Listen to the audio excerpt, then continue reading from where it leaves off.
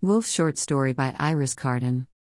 5 stories below Brisbane's Roma Street Police Station is the headquarters for the Human Defence Unit.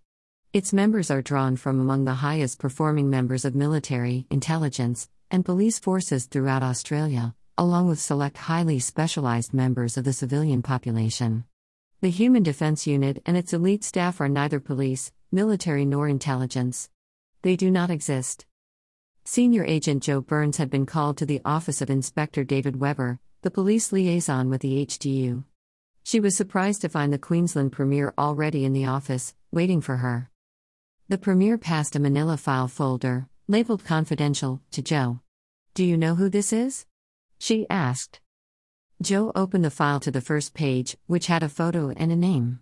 "He's a misogynist, who calls himself a men's rights activist and argues publicly for the right of men to beat women. He's touring now, and women are protesting outside all his venues. He's missing," the Premier said. "I hope he stays that way," Jo replied.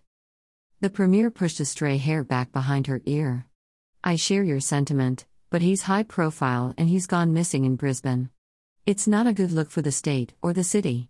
Read through the file, you'll see why I wanted you." Jo looked through the file.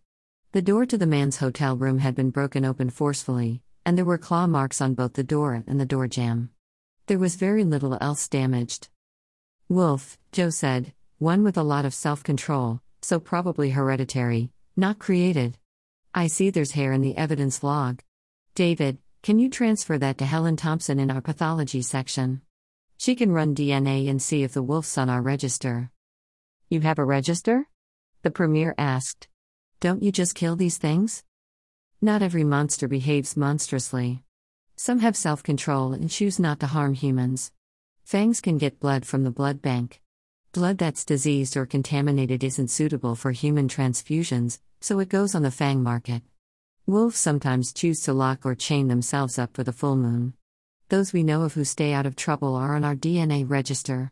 Sometimes they need help to stay out of trouble. On the full moon, we have a number of wolves present themselves to go into our cells because they don't have someone to lock them up at home.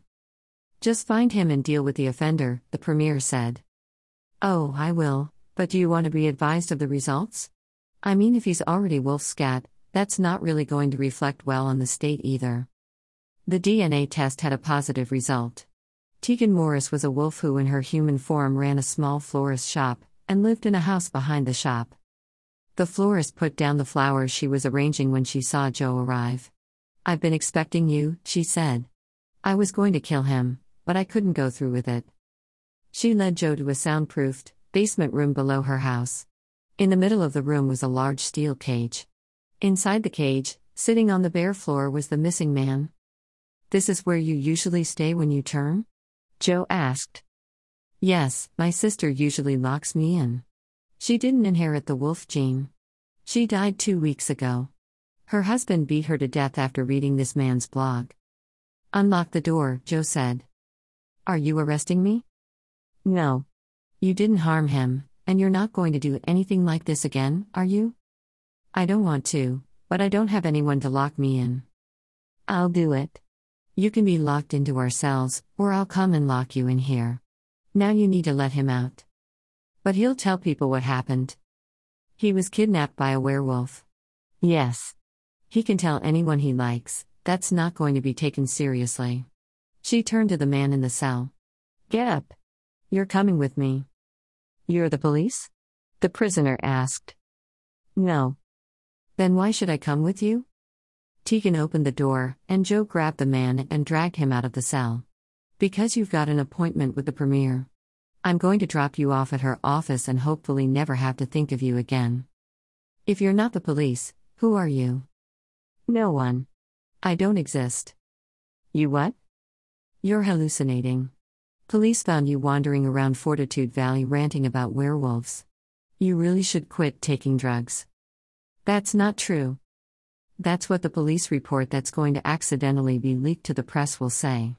Push your luck, and you'll be arrested for using." "I'm going to report you." "Report who? To whom?" "As I said, I don't exist." Human Defence Unit stories? They do not exist. Krampus. Techno Ghost. Wolf, published soon. Dash. While you're here, find Iris Carden's books at Lulu, publisher, at Amazon, or at your favorite online bookshop. Digital tip jar, pay. Pal.me. Follow me, Twitter, Facebook, Instagram.